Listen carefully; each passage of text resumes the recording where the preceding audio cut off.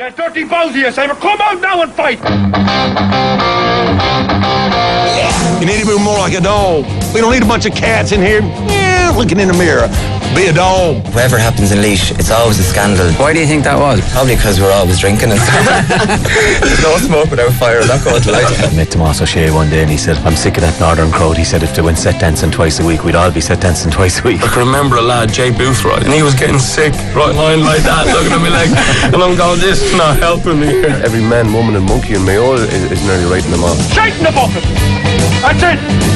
Alright, you're very welcome along to this week's panel. Up for discussion today, we're talking about the disappointment of not making the Lions, our hurlers and footballers who don't cooperate with the media missing a trick, and why do teams panic when they're on the verge of winning a big game. Joining us on the panel this afternoon. Again, Francis beaten in the line-out. Neil Francis will not be pleased about that one kid season, I can tell you. He's had his problems in the Irish jersey. He's a wonderful athlete, probably one of the quickest second rows ever. He won't like what's happening at the moment. Booing and stuff is louder than I remember it at any stage in the match. Heading into the final 10 minutes, MJ Tierney has put that over. His Tarnell's clubmate watched that sail over his head. Yeah, so Neil Francis, former Ireland second row Laois footballer MJ Tierney, and Sports Journalist of the Year Ewan McKenna, who's a regular here, for whom unfortunately there is no commentary of the Thai under 14s or whenever it was you played your last. Under 16s. Under 16s was your last game. Yeah, very good. I think that was Stephen Jones doing that co-commentary, Neil. Sounded like him, and it sounded like he was enjoying himself. Yeah, he was more very than nice. I was anyway. It was against Japan apparently, but one of the best athletes and one of the fastest second rows in the history of the game. Can't disagree with him. MJ, how you doing? Not too bad, Jerry. You? I'm good. I'm going to start with Rory Best actually. So let's have a listen to this. Here he is talking with BBC Northern Ireland this week after, I think as the week has gone on, it's fair to say that it was a controversial enough omission from the Lion squad. Wales, Richard Hibbard, and both of England's hookers, Tom Youngs and Dylan Hartley, were the three hookers selected by Warren Gallant. Have a listen.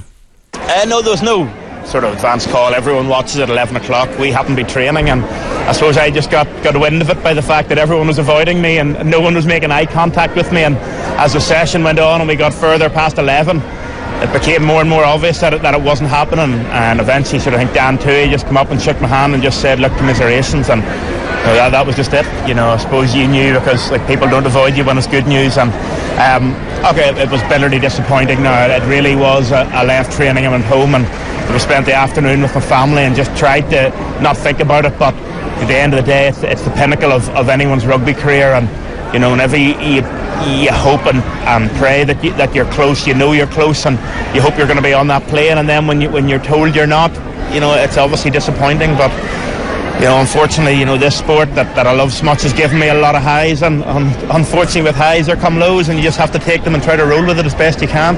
I'm not going to talk too much about the rights and wrongs of the omission, but before I ask you all about your own experiences of what it's like to try and recover from something like this, Neil, it doesn't, as the week goes on, make any sense that Rory Best didn't make it. Everybody we speak to has been, Rory Best should be in it. The Australians say it. Even the old Australians who kind of hate Europe say it. Yeah, I was quite surprised with the way Gatland chose the team. Normally he's his own man, but this was smacked of political expediency, appeasement and quotas. So prior to the team being picked, most of the UK English commentators and pundits were saying 5-6 max, English players. Yeah. Teams announced, suddenly there's 10. So I'm pretty sure, and particularly after what Gatland had said earlier on in the season about his opinion of English players, how they comport themselves, how they play, the type of game they play, he wasn't particularly keen on picking 10 of them. I'm fairly certain about that. So where did it come from? It came from Graham Rowntree and it came from Andy Farrell, and they got their men in.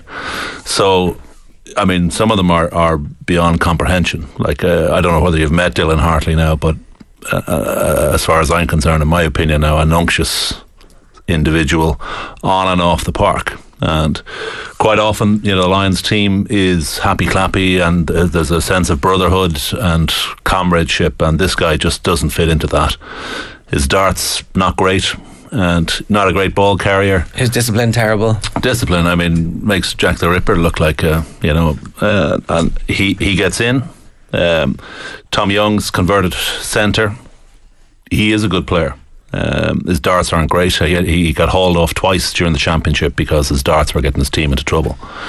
So they got four in that I didn't think. Matt Stevens was an unbelievable selection. Yeah. Vunipola. I went to Twickenham and I watched Ulster play against Saracens, and I watched John O'Ford do a real number on Vunipola, and I watched Tom Court of all people do a real number on Matt Stevens. And the Saracen scrum was in awful trouble that day. Yeah. And these two boys get in.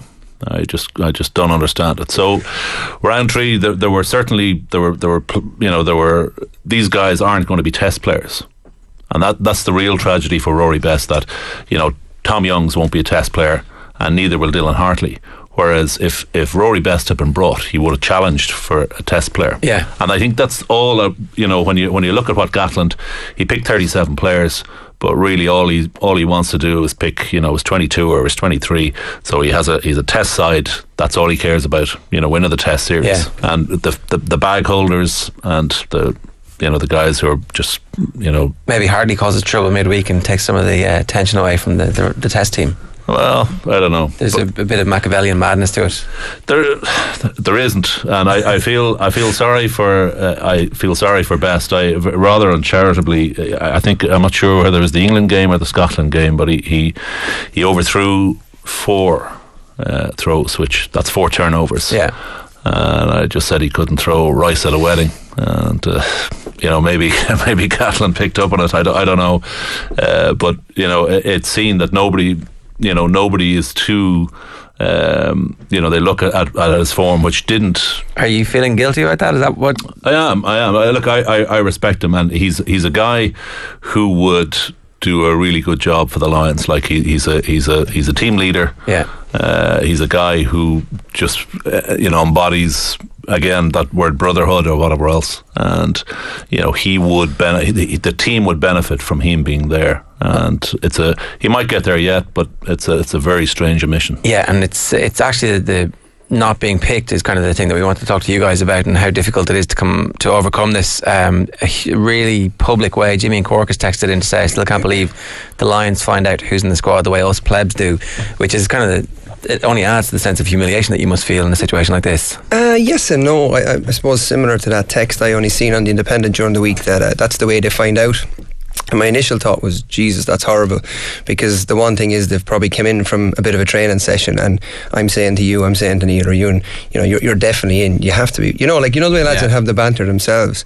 So you've got that extra added kind of tension. But I suppose for the outside public, it makes it really intriguing, because the players find out at the exact same time everybody else does. So it is a bit like, I suppose, not to be cliche, but Christmas kind of thing, because I heard Jamie Heaslip yesterday talking about it, and the way he found out, his sister rang him. So there is a kind of, I suppose, a special piece to it, but it is a bit, I'd say, awkward for the likes of Rory Best, who has to sit there with friends and find out, and that awkward kind of pat in the back, hard look, whereas inside he's kind of, what did I do wrong, or who made the final call on it? Yeah, you want to go and be on your own, I think. And you can't, because everybody wants to be there for you, and then you can't be ignorant to them either, and you have to kind of take the nice texts and the nice calls, but it's probably killing you as well. So very even-handed approach from Rory Best there, saying, look, this is sport. I mean, I know it's a horrible cliche, but it is ultimately a thing that both thrills and gives you incredible disappointments, and he seemed to be able to at least have the strength of character to deal with this. I suppose in terms of rejection, it's how much you build it up yourself and how confident you are that you're going to get a place, and especially the way it's done. I mean, you talk about it kind of being named and everyone finding out at the same time. Not quite as bad as I was watching the NFL draft a couple of weeks ago in America, where the guys that don't show up for the draft, they're live on Skype. So when round 1 picks, they're there with their family and their friends having this party, and next thing they're not selected in round 1, and they go to the camera on Skype, and you just see this misery and this shock because they've hyped themselves up so much. I was wondering, Neil, actually, the Lions is an odd concept to me. I don't come from a rugby background, and I've actually never sat down and watched a full Lions match, because I just don't know what I'm supporting in a way. But would it be worse to get dropped from the Ireland team than not get picked for a Lions, or where would those things equate with each other? Yeah, I mean, I had my own situation. I played, I was involved in the squad that played against France in 1989. And it was great to go. I have a Lions jersey at home, and a real Lions jersey, in the sense that there's no NTL or HSBC. It's just, unadulterated, just a red jersey. And it was great, Roger Rutley, Ian McKenna, and all the guys who had played in Australia. And there was one injury, I got in, and it was great. And I had a good relationship with McGeechan, and for the '93 side, in the run up to it, like, the Irish team were performing so badly, so the only people they were talking about were Nick Popplewell and myself.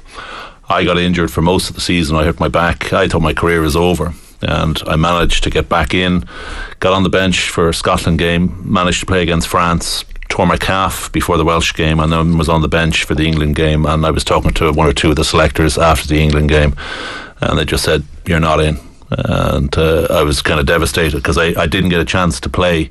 But I knew beforehand. I thought there might be a half a chance. And when they picked, the English were very strong. So they'd Dooley and they'd Bayfield and they'd Martin Johnson. They were all going to go. But they picked Andy Reid and Damien Cronin, and that really upset me. And Mick Galway got in, and they didn't know what to do with Mick, because there was no lifting of the lineouts there, and so Mick, they didn't know what to do with him, so they played him at blind side, wing forward. They only got 2 or 3 games, and they did well down there. And I felt,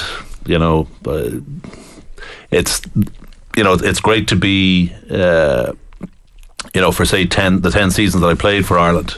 Sort of for 8 of those seasons I was first choice, but then there's a different dimension then, and you're not sure. So even I was sort of thinking, well, would I have been happy to play on the Wednesday side down there? I would have, it's, but the level, it really, you're saying it's archaic, but it's what the international players really they aspire to. Does it surpass representing your country in terms of the highs and lows it brings, or is it equatable? It does if you're I don't know, use the term superior player or senior player, so you play for Ireland, and this current bunch have won an awful lot, and just brings you on to the next level to play Alliance. I'd say a World Cup is a far greater event to play in than Alliance, but it's not far, not far. MJ, what about getting dropped? Is it something? Thanks, sure. How have you found it in your career? Sometimes I've took it better than other times, but it's not easy. And I suppose I was kind of wondering myself, coming up in the car, listening to, I suppose, some of the pieces during the week, for Rory Best, does he want it to go away and just happen and let the Lions happen and put it behind him, or is the backing he's getting helping him go, I probably should be there, and at least people recognise that? So it's kind of, I suppose, a double-edged sword, but it's not easy. It's not easy at all to be dropped, but as much as it's a sour pill to swallow, the only way you get back is completely dust off the shackles and go, I need to show everybody why I should be there, or why I should be back in the frame. Anyway. So you use it as motivation? You have to. You don't for the first while. When you get the news, you really don't. It's really tough to take, and you kind of come into yourself, and those pats on the back are they're not condescending, and they know your friends mean it, but you're just like, just leave me alone, and especially if you feel you should be playing. Yeah. But you have to leave that behind you, and it took me a while, and I suppose I got a bit older playing, it got a bit easier to realise that, but you just have to put it behind you,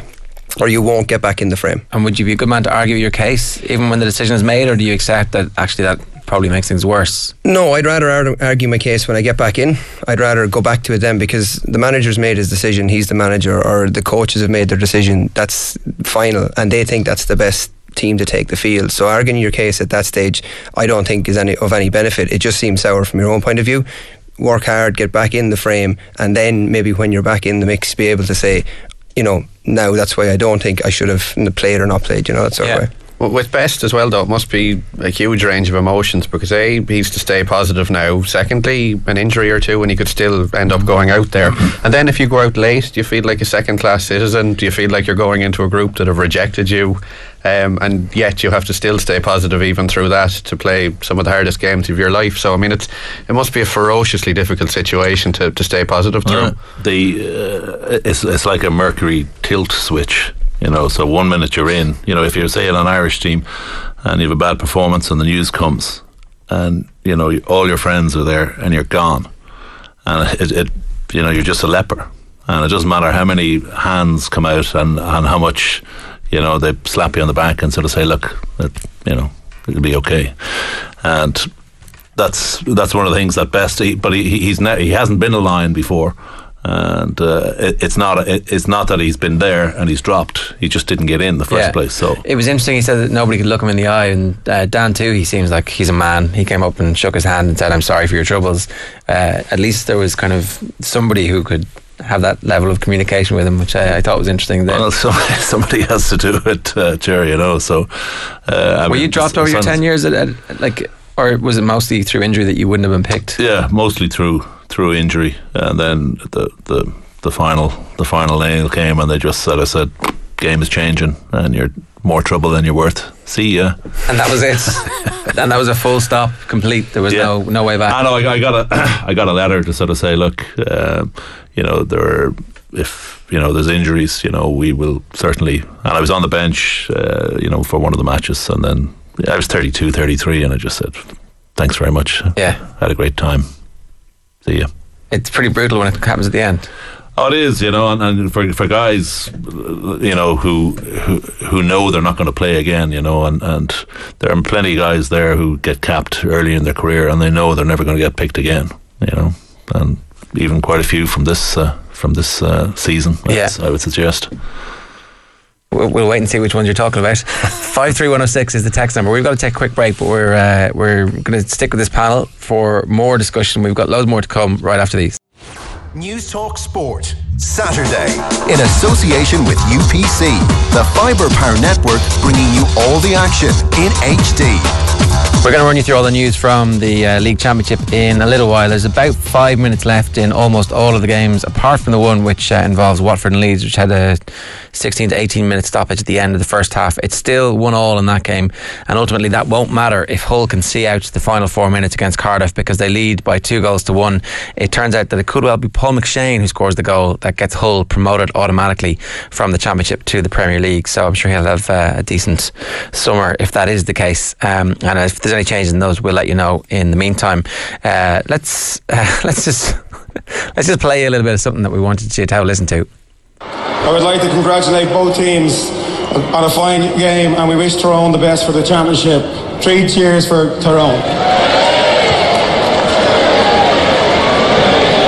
That's it. One of the great GAA speeches there from Stephen Cluxton at Croke Park last weekend. MJ, you've obviously played with Stephen Cluxton, so it wasn't such a remarkable thing for you to hear his voice? No, that's been really, really overplayed, and I suppose it's what you're coming to later in the show. And in fairness to a lot of journalists, they don't have a lot to work with, so they kind of clutch at straws, and that Stephen not speaking thing was a massive piece. But you heard him, he took the cup and he showed what it meant to him. He's delighted to win it, Dublin were delighted to win it, but nothing's won at this stage of the year. He legendarily doesn't hang around for the trophy presentation, so he doesn't know that the guy who's making the speech is actually supposed to do the hip hip for the 3 hip hip hoorays. It's like, if you haven't seen it done before, maybe you're not really sure how it works. Is that every sport, or is that just GAA? I think it's just GAA. It's so like, get out the cadet orange, so, or you know, like hip hip hooray.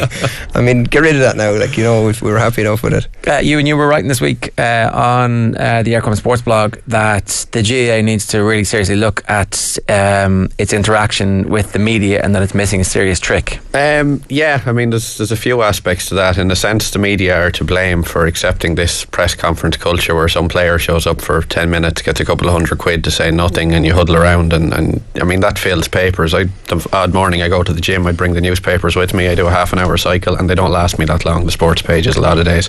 It's crap, a lot of it, you know. I mean, it's just that'll be a tough game, they're a good side, we're not looking past this match. It's cliche filled rubbish, so it is. But the problem for journalists is, and more, this is a recent thing over the last 3 or 4 years, is getting access to players. And it's got to the stage where a lot of journalists I know don't even bother making a call anymore, because it's a week of humiliation of leaving guys message after message, and they don't have the decency to even text you or ring you back with a no. Which you almost celebrate at this stage, because you're not just completely ignored and looked down on. A friend of mine this week in another newspaper rang me.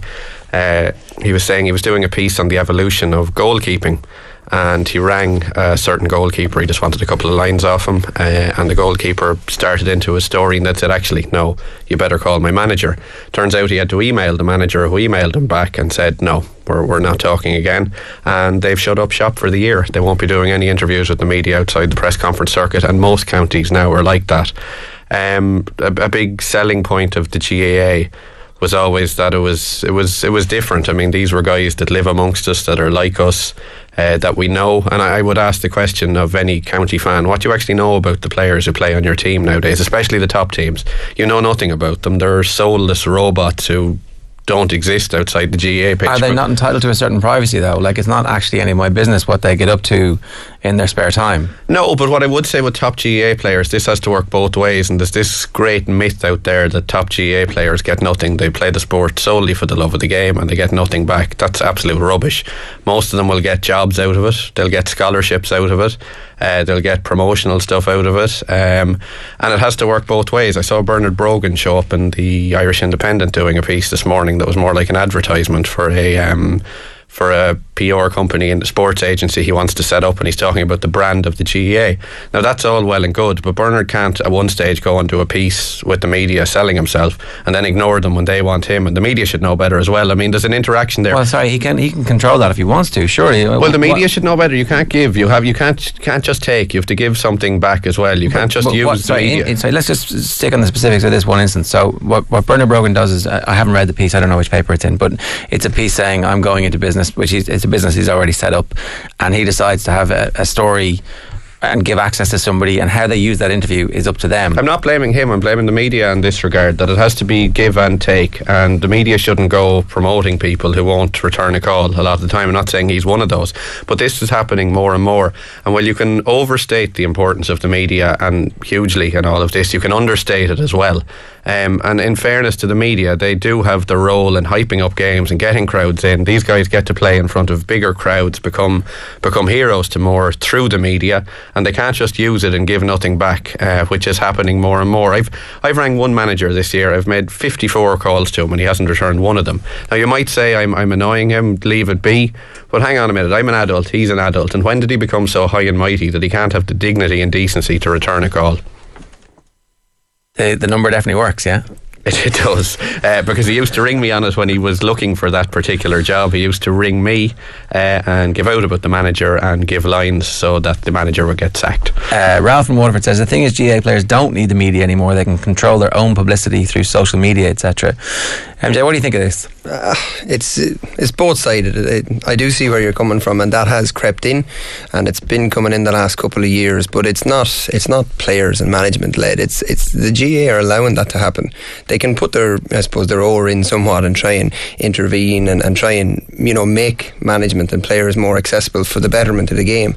Like what Bernard's doing is ideal for him. He's able to court the media when he needs because of who he is, and in your instance, when you look for him before the league final, you can't get him. So in one sense, what's he got to lose? Like, he gets that attention when he needs it, and then when he doesn't want it, when he wants to concentrate in the game himself, or maybe the management want him to, he's got that ability as well. But I do see where you're coming from. I don't get this fear of the media though, of if one outlet, as I've often said, in America, if one guy or one newspaper crosses the line, they're kicked out of the locker room.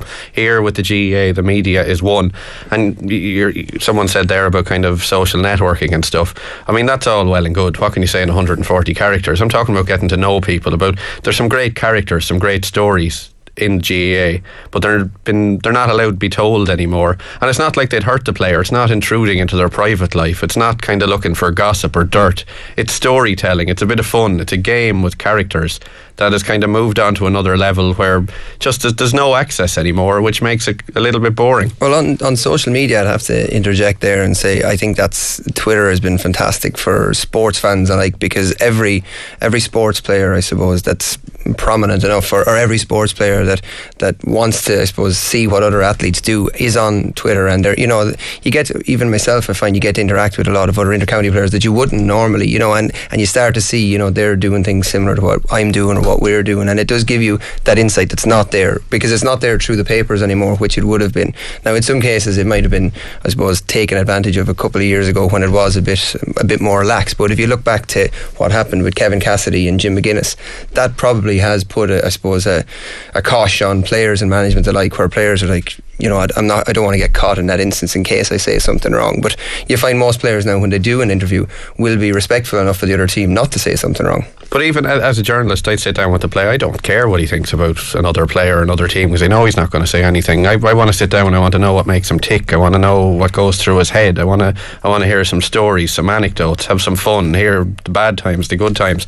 And fair enough, Twitter offers a certain amount, or social media offers a certain amount, but I don't think it's comparable what a player writes in 140 characters to Paul Kimmage sitting down with you and writing 4,000 words. I mean, there's a huge difference. Yeah, but the papers don't want those 4,000 word interviews anymore. And look where the papers are headed. Yeah, that's probably part of the reason for it as well. A point here Sean Listowel makes: one of the reasons why so many young people are picking up rugby instead of Gaelic football is because there was a generation of fascinating personalities like Brian O'Driscoll and Ronan O'Gara who were constantly in the media, and yet they're all very carefully stage managed, Neil, that they're made available for press conferences or indeed for product launches for which they're paid, and yet we do feel like we know them, and I think that there's probably a difference, and maybe it's because there's a longevity in their careers, but I wouldn't say that rugby is an open door policy to all comers in the media either. Doesn't feel that way. Yeah, I mean they're very aware of it, and all of your PRO side of the house are very, you know, the amount of time that's put into working with players and making them a lot more media savvy. And I mean, I'm sure after every team meeting or on a weekly or monthly basis, all the players are kind of coached into, you know, there might be something coming forward, and they're told exactly how to handle it as a squad. I mean, I look at it, and you look at the newspapers, and it's a very archaic formula where you see a big spread on a player, whether it's a GAA or a soccer player or a rugby player, and you see this kind of oblique photograph, and, you know, sort of weird, like a slightly obtuse, you know, sort of angle, and you scan it, and you just say, I've wasted 10 minutes of my life reading this crap, you know, and really, I mean, I think maybe sort of sports editors at this stage will sort of say, look, what's the point in sending out some of our journalists to cover this guy, even though he might be the new kid on the block, because it's worse than wallpaper. It's rubbish. It's not all crap, though. I mean, that comes down to the journalist. If you're good enough, you'll find something, and maybe they're sending the wrong journalists out to do those interviews if it is crap. Well, because everyone has a story, and it's up to the journalist to get that story. That story might not necessarily be best told by the person themselves. Like, sometimes these feature pieces. No, but you make. I mean, anytime I'd write a piece, I spend a week on it. I spend 3 days researching it, a day making phone calls around that guy, a day meeting him, a day transcribing it, and a day writing it. I mean, that's what you should do as an interviewer. Again, not everybody has a week to dedicate to it, though. That's the other difficulty here, that people. No, but if it's not worth 3,000 words, then it shouldn't be given 3,000 words. And I mean, okay, if you're reading crap with that picture, that's fair enough, but there are still very good interviews, and I don't think it's a completely archaic format when there are people out there who are still good at it. I mean, I don't think I bring up Paul Kimmage again, or you bring up Paul Howard back in the day. I mean, I never read an interview of theirs that was dull. No, but that's a totally different story. We're talking about good quality journalists sitting down with people and spending a long time in their company and getting to the essence of that person. That's irregardless of whether or not that's a GAA person. Like that's not. I mean, that's a completely different issue from saying that the GAA players have stopped doing these. No, interviews. but what it is. But what you're saying in a way is, Asher, what's the point in sitting down, because they're going to say nothing anyhow? No. The point is that most of the stuff that we're getting now is that the media management and training that goes on for these players is so good that the fear of saying anything, that ultimately you find that the vast majority of them are these puff pieces. Well, I think a lot of the puff pieces come out of press conferences where there's 10 people huddled around a guy for 2 or 3 minutes, and everybody might get one question in and there's no room for a follow-up question, whereas the good stuff comes out of a one-on-one, where if a guy makes a comment, you have time with them to interject and say, hang on here, explain that, show me, don't tell me. Whereas the puff stuff does come out of press conference culture.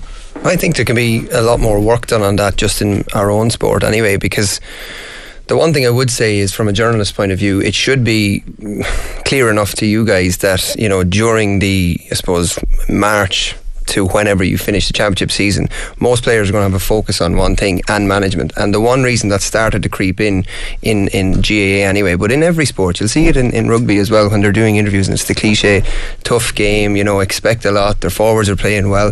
what it is players just kind of in a zone and they don't want to slip up. So, you know, if it was managed better from a point of view that players had to be made accessible during the championship at certain times, and then in the off season that's free window for journalists to maybe try and get them in a different zone, because when you're playing and when you're, you know, competing and you're training at the highest level, you're not thinking about, you know, anything else. You're not thinking about giving an entertaining story. So you've got a window maybe between whenever the championship is finished to closer to the build up again to maybe actually catch a decent piece with them and get a bit of an insight. But not that it's your job to give an entertaining story, it's my job to get an entertaining story. And I mean, just one example, I remember ringing Michael Quinn of Longford, who, I mean, Longford have been a real success story over the last couple of years. This guy's one of the best footballers in the country. I rang him up, chatted away about Australia, life down there, about coming home. He chatted away, he went out on the Sunday and had a great game. I mean, I wasn't asking about the opposition, I wasn't asking him about who's going to win this or that. I wanted to know about him. He gave me an hour and a half, no problem. Yeah. Neil, what was it like when rugby turned professional? Was there a sense then, did that change rapidly, or was it kind of a feeling out process for the newly professional game? Well, just answer that in a minute. Just MJ, how many profile pieces have you done in your career so far? I couldn't tell you, to be honest. Too many. A few on different things, depending on if, you know, when I transferred clubs, there was a couple of pieces. When Laois, you know, were playing before Leinster finals, there might have been a few pieces, and then just kind of depending on what was current in the sport, there was people who maybe seen, you know, he might have something to say on it. So, but I've done a few, but I think it's starting to come, and maybe that, interestingly enough, it might have been similar in rugby. GAA has become a lot more professional in the last 10 years. So management's attitude towards media and players in that regard has become a lot more professional, whereas previously it might have been a bit more lax, and it was a direct contact with the player who was maybe, you know, in his day job, when you caught him, I can catch you for 10 or 15 minutes for a chat, whereas now it's a lot more structured. So when rugby turned professional, they had no choice. They had to be accessible to the media because there was big sponsorships, there was big brands looking for them to launch things. So people had to put, you know, media professionals in place to coach these guys to be able to speak to the media. And now you've got this complete insight into players, where you find out what they're like, what their preparation is like, what they're like as people. Whereas in the GAA, it's gotten really, really professional. You're training 5-6 nights a week, and you just don't want to lose your kilter by being focused on something else outside of it, which is not, I suppose, fair to guys who are trying to do their job as well. I found one of the things and there was a huge amount of distrust that I found. So I'd meet particularly Irish journalists, and, you know, I think a lot of it came down to the old cliche about, you know, so I'd talk for 2 hours or whatever else, and I thought the stuff that I was giving these guys was really excellent. I thought I was very quotable, I was very articulate, loquacious, and able to get a very interesting story across. That was me. And the amount of times, you know, either where, you know, the guy's job was to separate the wheat from the chaff, and he prints the chaff, you know, I couldn't. And that's not, you know, sort of, I gave him some really good stuff, and this is the best that he can come up with. So I found that on one level not distressing, but, you know, the fact that they get it so badly wrong. You know, the material there was so good, and they come out with, you know, pretty low grade interview. Then, you know, where somebody doesn't like you, and, you know, you come across, and, you know, they duff you. And that's happened across the spectrum, like where in every sport you get duffed. You do an interview and this guy takes a certain spin on you, and he puts across something that just isn't you, and that was something that I found also disturbing. And, you know, a couple of times as well where, you know, you just don't the guy doesn't understand you at all. Yeah. And a variety of things. And I found it, I didn't trust any of the Irish journalists, and I found it just very difficult to relate to them. A lot of them didn't like me. And is that why you ultimately went into the same thing? Is it? No, we mentioned Kimmage, you know, and it sort of came down to it, and in the World Cup in not 87 and 91, and it was very funny. You know, Vincent Brown had just taken on Paul Kimmage, who had just done his book, and, you know, he was a bright young kid on the block, and he was doing very well. And the Tribune wanted a player diary, and he went and asked all the senior players like Donal Lenihan, Philip Matthews, Brendan Mullen, Des Fitzgerald, Keith Crossan, and they all just said no. And he went back to Vincent Brown and he said, look, they all said no, what are we going to do? And I said, well, don't ask those guys. All you're going to get is name, rank and serial number. You get nothing. Ask the lunatic, playing number 5. And so they asked me and I didn't want to do it.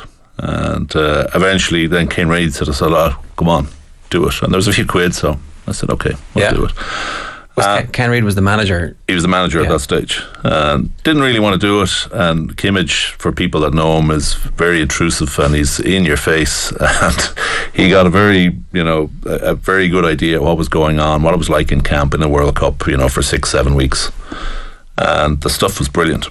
It was raw. It was very, very honest. It was very, very funny.